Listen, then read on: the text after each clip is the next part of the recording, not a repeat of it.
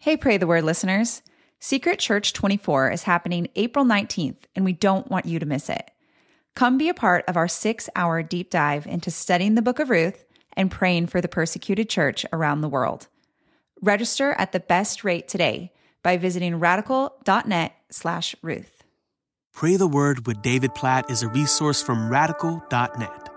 We've just finished praying through Exodus in the Old Testament, and since it is the week when we remember Jesus going to the cross, dying, rising from the dead, Easter week, Holy Week, obviously something we remember every day. We will remember every day for all of eternity. We will remember, reflect on, rejoice in the salvation Jesus has made possible for us at the cross and in his resurrection.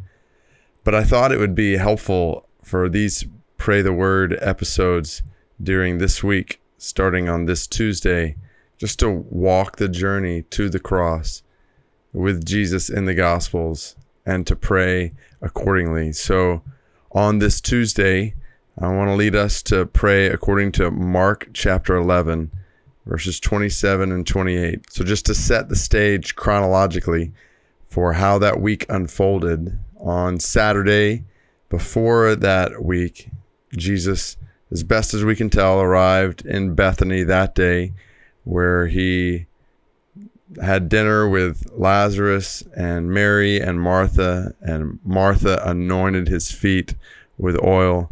And then on Sunday, as best as we can tell, he arrived into the city, Palm Sunday, and the crowds shouted, "Hosanna, blessed is he who comes in the name of the Lord." Then on Monday is the day when Jesus likely cleansed the temple, when he overturned the tables of the money changers and the benches of those selling doves, and he cried out, "Is not my house intended to be a house of prayer for all nations, but you have made it a den of robbers." And that then sets the stage for Tuesday, when Mark chapter 11, verse 27 and 28 tells us, "And they came again to Jerusalem. And as he was walking in the temple, the chief priests and the scribes and the elders came to him, and they said to him, 'By what authority are you doing these things?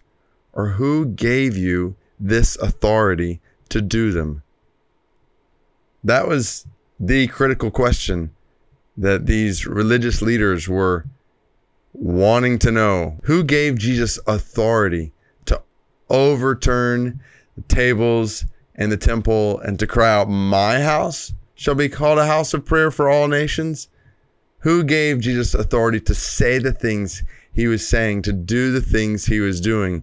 And I want to lead us to pray according to that verse, because at the beginning of this week, as we think about what's about to unfold, as Jesus is going to be betrayed and falsely tried and accused and mocked and beaten and scourged and spit upon and then nailed to a cross, to know from the very beginning that Jesus does all of this with sovereign authority in his hands.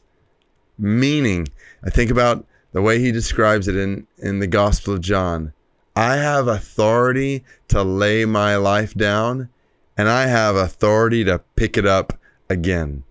In other words, nothing that is happening during Holy Week is ultimately outside of Jesus' sovereign authority.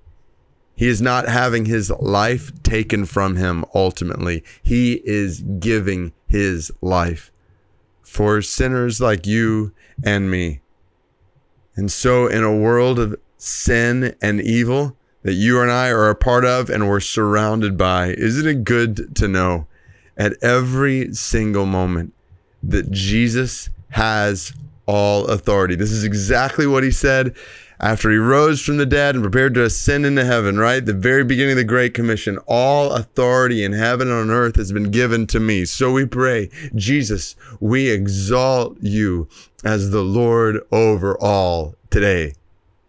We praise you for your lordship, for your authority during this week a couple of thousand years ago, when sinful people sought to betray you and murder you, that you were ultimately in control.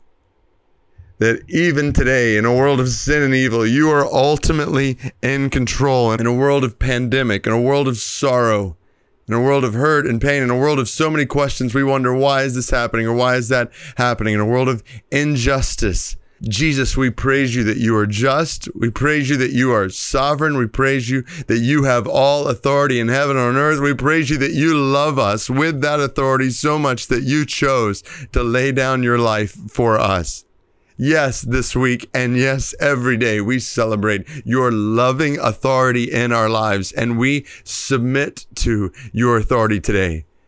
We turn our hearts and our minds towards you right now in prayer, and we say, Jesus, you are Lord. You are Lord over all, and you are Lord over our lives, and we trust in you.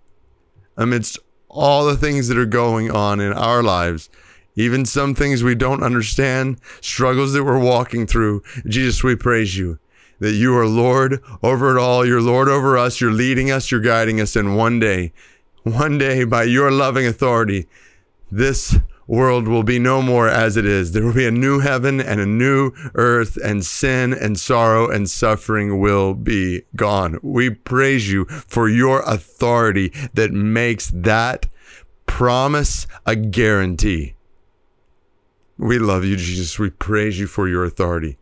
And we pray all of this in your name at the beginning of this Holy Week. Amen.